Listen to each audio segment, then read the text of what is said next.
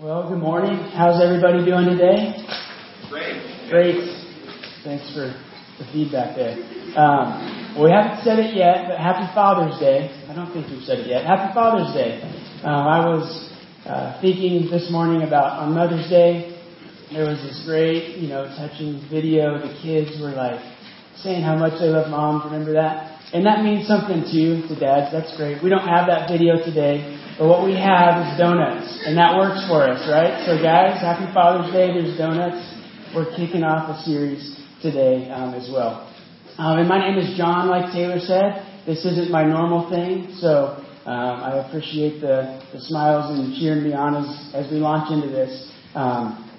Josh, like Taylor said, is on vacation, so we're happy to give them rest, and we pray for them as they are away, that they're rested and rejuvenated, have some quality family time. So today, you get me. We're launching this new series called Killing It, and I actually I'm sorry, Taylor, I have to correct you, because this is what I want to do too. I want to say killing it, but it's actually killing it. You got to drop the G. It's killing it. What we're going to be talking about is the one thing that keeps you from and causes you to, okay? It keeps me from and it causes me to, and I've got a list of things here, so see if you can identify this. It keeps you from celebrating other people's successes. It keeps you from initiating an apology when you know you were wrong. It keeps you from initiating an apology when you were only 5% wrong and they were 95% wrong. It keeps you from being honest with yourself and with others. It keeps you from being known. It keeps you from learning new things. After all, I know it already, right? It keeps you from admitting you're lost. Sorry, guys, on Father's Day I had to go there. It keeps you from admitting when you're lost. It keeps you from admitting you need help. It keeps you from admitting weakness or failure. It keeps you from admitting you don't know what you're doing, even though everybody else already knows that. And it causes you to be happy when somebody else fails. It causes you to power up when you should be opening up. It causes you to cheat so that you don't lose. It causes you to lie. It causes you to have the final word. And it causes you to buy things to impress people who aren't even paying attention to you anyway. So any guesses? We've sort of talked about it already. Say it with me. It's pride. All right? It's already in your notes, so there was no surprise there. We're going to talk about pride for the next 3 weeks. So buckle up. Get excited, right? Isn't that exciting? So, and this isn't the kind of pride that comes up when you're proud of your kids. You're proud of, they scored the goal, or you're proud of the piano recital, or even yourself. You can be proud of a job well done. You put a lot of work into it, and you're proud about it. So it's not that kind of pride. It's the ugly stuff, right? And it's in you, and it's in me.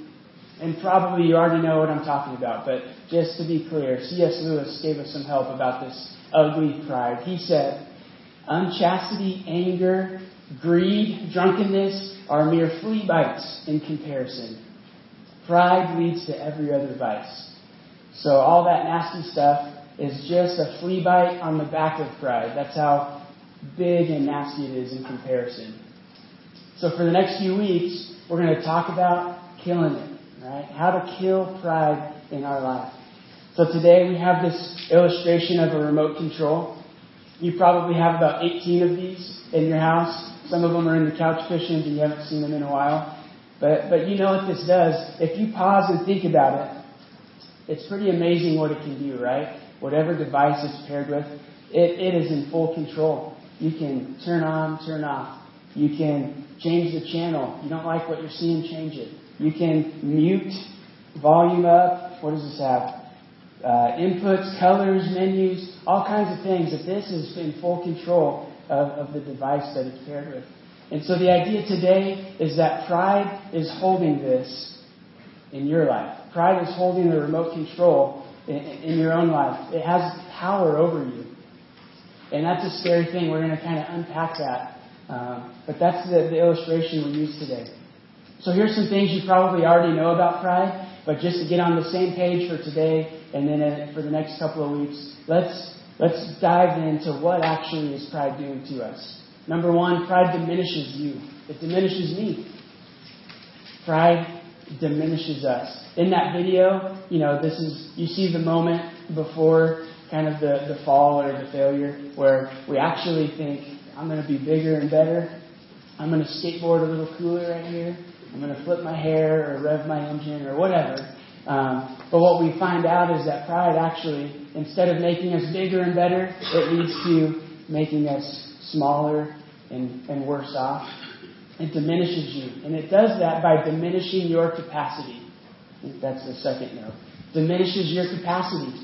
And there's a few things here. Diminishes your capacity to admit the things you need to admit, to apologize when you need to make an apology. It diminishes your capacity to acknowledge something that needs to be acknowledged. We're flying through the notes here, so we'll be done in about 6 minutes. I'm just kidding.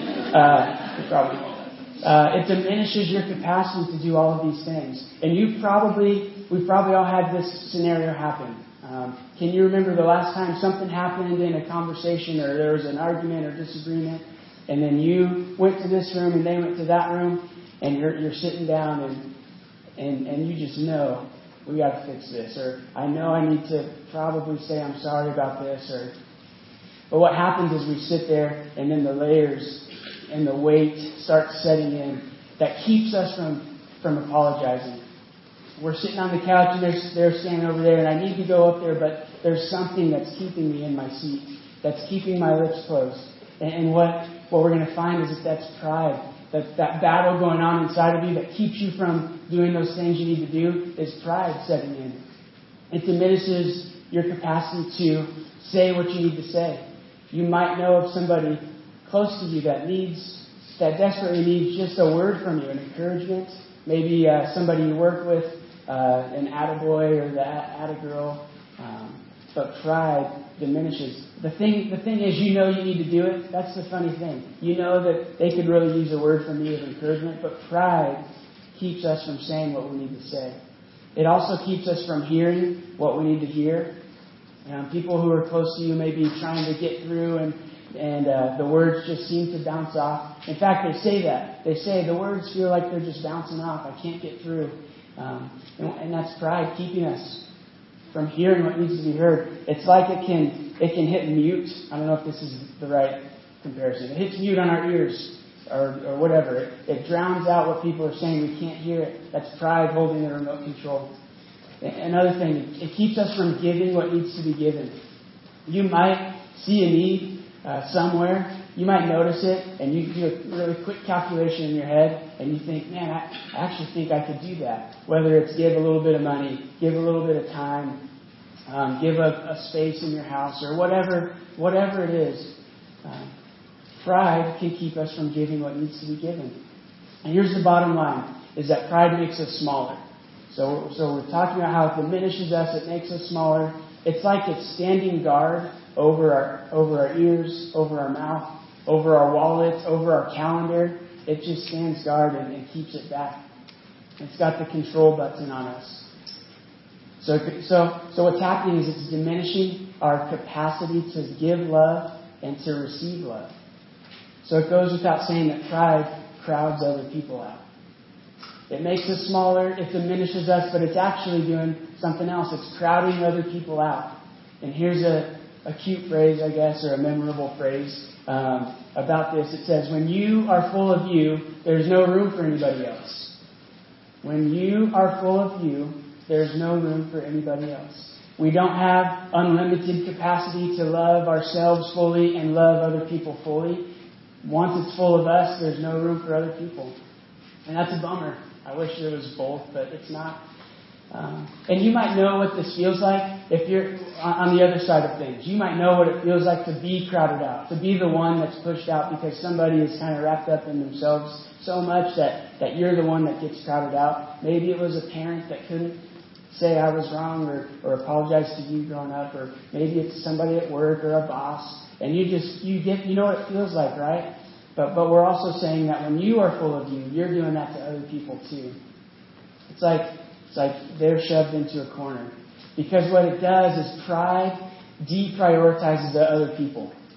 It's like I've heard the illustration of like pushing other people down so that I could get up. Pride is deprioritizing other people. And in that way, you're actually crowding people out of your life. But along with crowding people out, something else is happening. Even more important, even more ultimate going on is that pride crowds God out. And that's why we're spending some time here, 3 weeks at church, talking about this. Yes, the Bible speaks to having good relationships with others, good connection, with your kids and your friends and your at work. But actually, something ultimate here is that pride is crowding God out of your life. It's possible. Psalm 10, verse 4 says this: "In his pride, the wicked man does not seek him." And actually that makes sense, because we just said that the pride means I'm full of me, so there's no room for anything else. So in his pride, the wicked man does not seek him, meaning God, because he's seeking himself. He's numero uno, right? Or she's numero uno. So that makes sense. It goes on to say this: "In all his thoughts there is no room for God." In all his thoughts there is no room for God. The original language of this verse, and your translation might even say something like this. It says, "In his thoughts," in quotes, "there is no God." So actually, just not a factor. God is not a factor in the thinking of a proud person. And that's dangerous. That's really dangerous. The Bible calls that type of person a fool.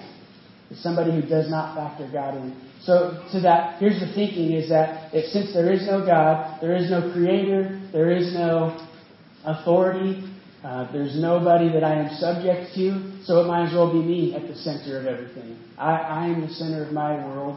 I am subject to no one. Everything is about me. And that's pride kind of fully manifested in our lives. That's what it looks like. Now this verse introduces an idea. Kind of a side note here we'll talk about just briefly. But it introduces this idea. And somebody here may need to hear this today. Maybe you've been under the impression that I just can't quite commit with God. I can't quite get on board with this Christianity thing and following Jesus because I can't wrap my mind around this. I have these things. But here's a side note. It is entirely possible that it's your pride, not your intellect, that keeps you from God. It's entirely possible it's your pride. You have a pride problem, not a problem with how smart you are. And you know the arguments about why God can't exist and why the Bible maybe can't be that reliable, and or fill in the blank. And when we think it's our minds, it's our intellect that is keeping us. But actually it might be a pride problem. And here's how you know. If in addition to stiff-arming God with your intellect, you also stiff-arm people in your life with your intellect, then it's actually a pride problem, not how smart you are. Okay, and that's tough to say, because I know there's times in my life when I think I'm following my own mind and my own thoughts, but actually that's leading me away from God and not towards Him. So it's possible maybe that you needed to hear that today. But I'm sure at some level we can all identify with this ugly pride thing that's in you and it's in me. What pride does is it builds up walls, actually like a prison. Pride is a prison for us. It shuts us in and it shuts God and others out. No one would opt for this. Here's a scenario. No one would opt for or hope for such a strong case of pride in their life that their loved ones wonder whether or not they loved them. Right? Nobody hopes that at my funeral, if I could just see my own funeral, I hope that everybody's there and asking each other, did he love you? I don't know did he love you? I'm not sure. There wasn't much evidence to make me sure that he loved me. Nobody hopes for that. But in fact, that's what pride does when it crowds people out and it crowds God out. And that's ugly. So what can we do about it? So there's the problem. There's the tension we feel, and I feel too. So what can be done about it? And here's something you may not have considered it quite this way. That the invitation to follow Jesus is the invitation to unfollow pride. Alright, I'll say that again. The invitation to follow Jesus, the invitation we all have to follow Jesus is the invitation to unfollow pride. Because in fact we can't unfollow pride. If we're following pride on Instagram, we don't have the permissions to unfollow it without the help of Jesus. Or fill in your favorite social media. We can't do it on our own. We don't have the ability to. And here's the neat thing. If you are not, or if you're just checking things out, you're not quite fully sure about this following Jesus thing, or even if you are following Jesus, but you always need some help in how do I do this better, here's the thing. If we follow Jesus today, this week, in this one area that I'm about to talk through, if we follow Him in this one area of dealing with pride, you're going to reap the benefits of what He promises will happen without fully committing. You can just take one step, and this might be the one step for you today, is to follow Jesus in how He modeled a radically liberating version of humility. Okay, so how do we unfollow pride? We follow Jesus the way He was humble in dealing with people. It's applicable to all of us, regardless of who you think Jesus was or is. It's going to help us out. Jesus taught and modeled a radically liberating version of humility. So go back to that scenario. Something just happened to you and your spouse, you and your friend, you and your boss, and you're sitting there and you know you need to say something, right? I think we've all had that kind of experience. Isn't it so? It's an emotional thing that's going on. It's funny that our mind knows I was wrong. I should say, I'm sorry. Or our mind knows, I wasn't 0%, innocent in this situation. Our mind knows that, but something is battling in us and keeping us on our chair, keeping us from getting up. And it's that emotional thing that actually, if we follow Jesus' example on this, we can get right through that. The thing, the control that keeps us down is the thing, if we follow Jesus, that lifts that power in our lives of keeping us from fixing things and doing that.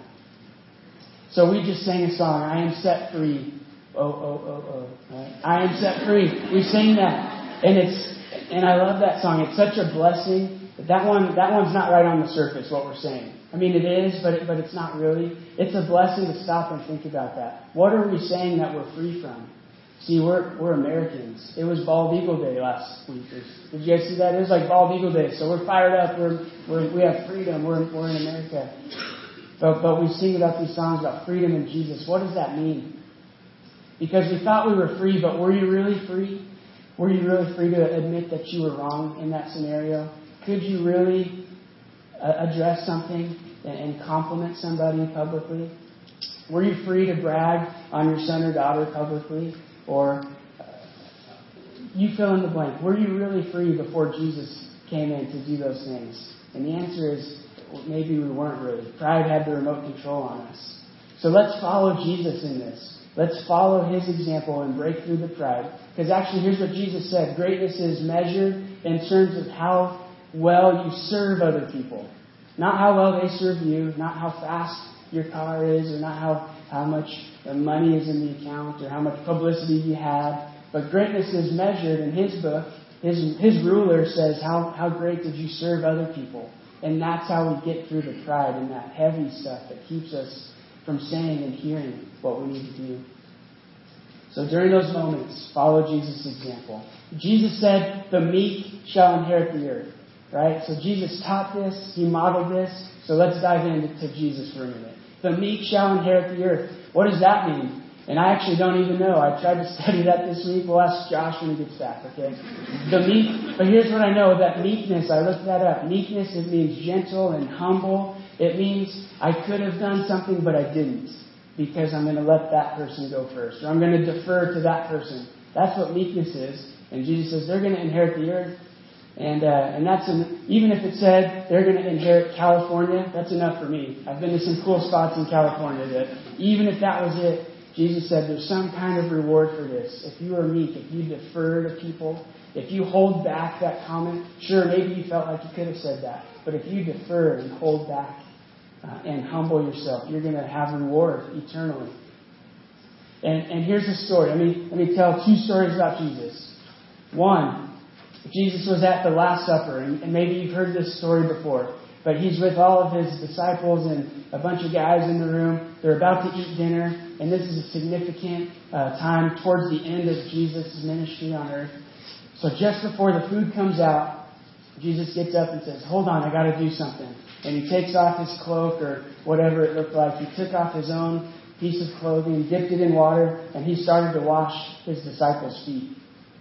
And this is significant. The symbolism kind of gets lost for us because we have socks and shoes and hiking boots. And if we're going to walk outside all day, we gear up for that. But these are big guys, I imagine, with sandals, and it's dusty and roads are dirty. And here's Jesus pausing what's going on to wash his disciples' feet.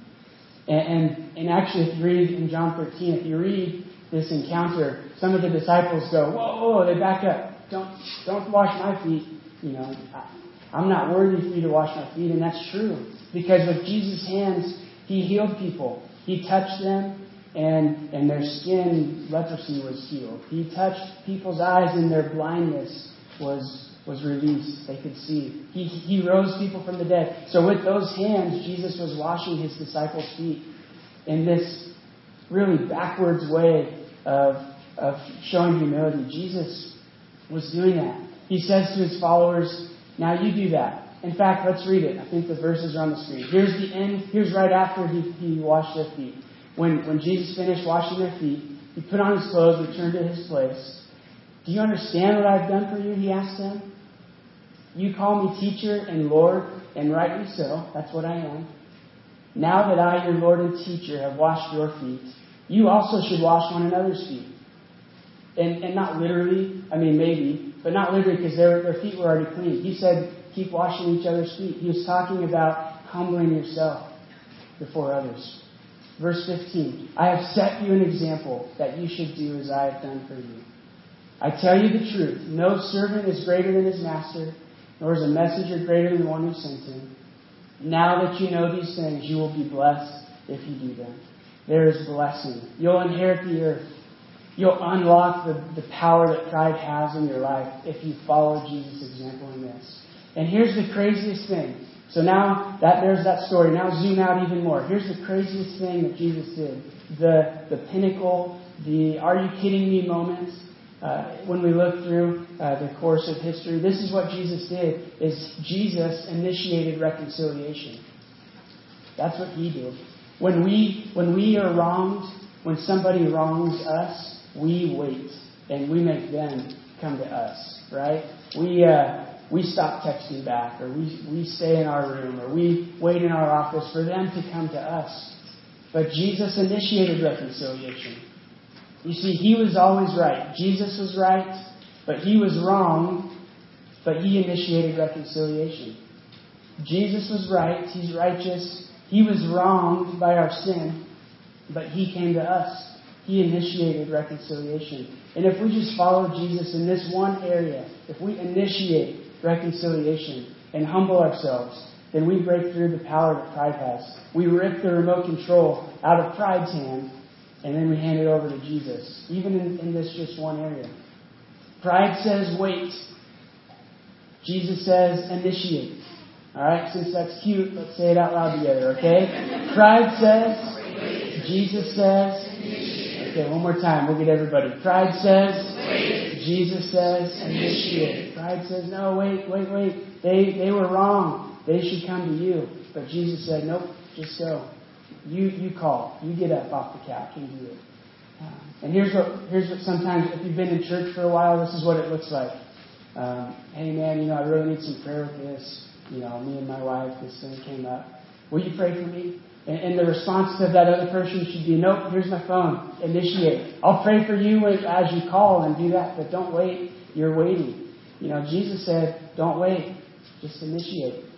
So here's one more story about Jesus, and this isn't from, I'm not reading a piece of scripture here, but we know this from the Bible that in the cosmic, universe, God is there. God is outside of time, outside of space, and He's created. And at some point, sin came into the world, right? And it wasn't quite. So here's God, there's the Father, the Son, the Spirit. There's God watching sin just corrupt what they intended to be good. And so at some point, here's the scene. God the Father is looking down, and he elbows the Son. He says, hey, you know what? We're going to have to do something. This isn't how I meant it to be. We're going to have to send you down, Jesus. You're going to have to go, be born, become one of them, tell them about us, and then actually you're going to have to die for them. And that's pretty heavy stuff, right? If I'm Jesus in that moment, I'm thinking, yeah, all right, not me. Let's send the Spirit. He can do it, you know. But that's not what Jesus did. Jesus said, you know what, you're right. Let's do this. And even after 30 years later, he was born. He was raised like a child. He was not treated the best all of this time. He was kicked out of cities and beaten. And even 30 years later, sticking to that mission, he walked up to die for us with a cross on his back. He stuck to the mission of initiating reconciliation. Romans 5:8 says it this way, that God demonstrated His love for us in this, that while we were still sinners, He died for us. We were still being wrong in His eyes, but He died for us. And in that way showed us love. In that way He showed us humility. In that way He showed us a way to unlock the power that pride has in our lives. So what if that was your approach to your relationships? That you humbled yourself, that you took the way Jesus took it and humbled yourself. So Paul was writing a letter to a group of Christians just like us, a group of people trying to figure out how do we do this Christian life. And here's what he wrote in Philippians 2. He said, your attitude should be the same as that of Christ Jesus.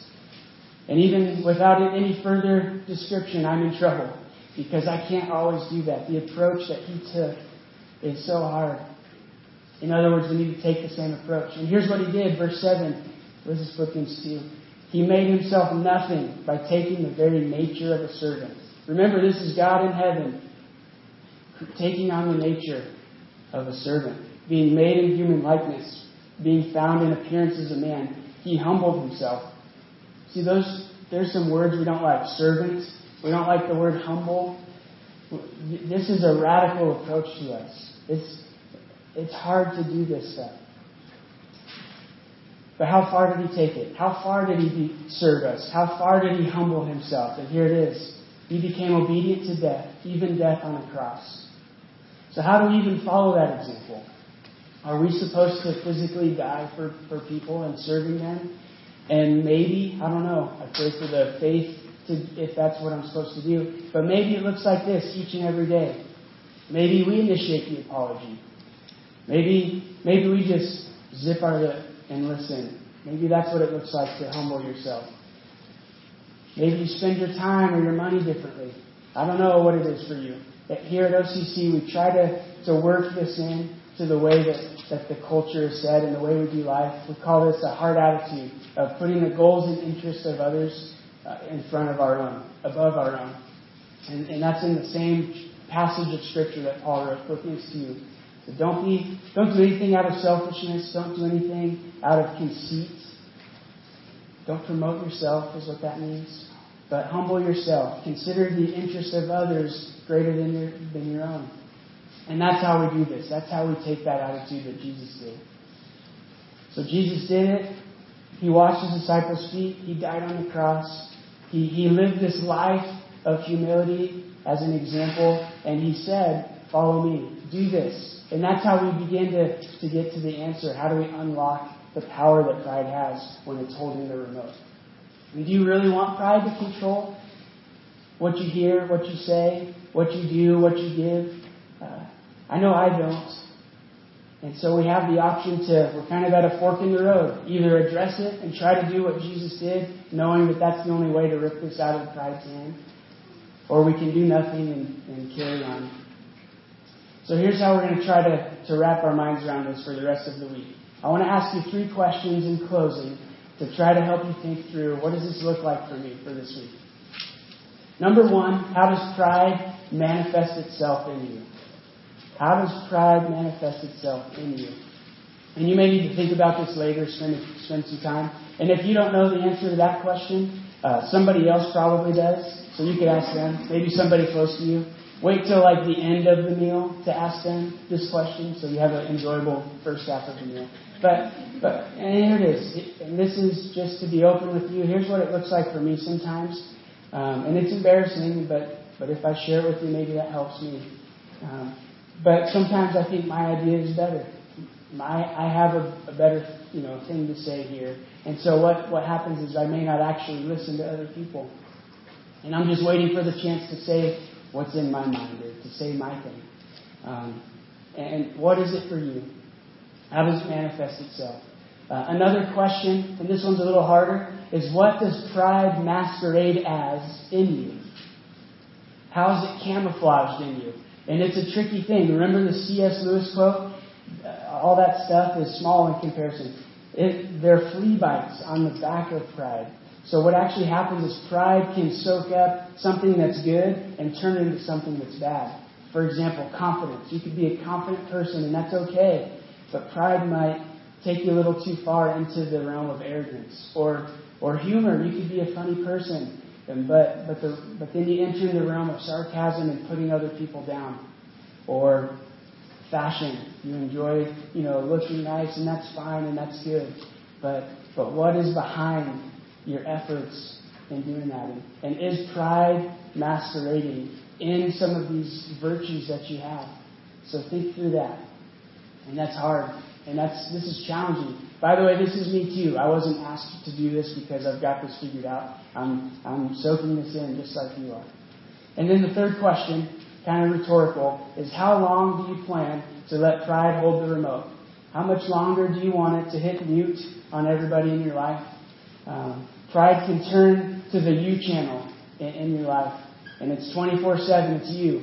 There's no commercials even. And it's just you all the time. Pride can do that. And we've seen the effects of that. It crowds people out. It makes us smaller. It crowds God out.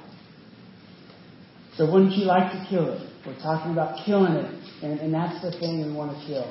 And this week, let's do that. And that's going to require something of you. Okay? So in that moment when you need to say something, you need to take the first step, it's almost as if you're looking pride in the face and saying, watch this pride, I'm going to go apologize. Watch this pride, I'm going to go tell somebody I'm proud of them. Watch this pride, I'm going to show up early, or I'm going to be on time. Whatever it is, I don't know what it is for you, but you can kill it in that way. That each and every moment of every day to remember what Jesus did. And you can kill it before it kills you. Okay? So for the next few weeks, that's what we're doing. That's what we're talking about. And I'm going to wrap up and invite the worship team to come back up. And then the ushers can prepare to receive this morning's tithes and offerings. And you can take the time to finish your welcome card and the information on there. And here's a few next steps that I want to tell you about. A few next steps you can do. Number 1, memorize Psalm 10:4. And that's the verse that says, in his pride the wicked man does not seek him. In his thoughts there is no room for God. And that's a good reminder of something we do not want to do. We want to always calculate God into the equation. Or, second step, you can just identify one way I can kill pride this week. Think through those questions. How does this show up? It's sneaky. Remember, it's hard to see in the mirror. So how can you identify it? How can you kill it this week? All right? So I'm going to say a prayer for all of us as we enter this week, and with this on our minds and trying to kill pride. So let me say a prayer. Father, we thank you so much for your words. We thank you for the example of Jesus, the way you showed us how to kill pride in our lives. It's scary to think, God, of the effects that pride can have.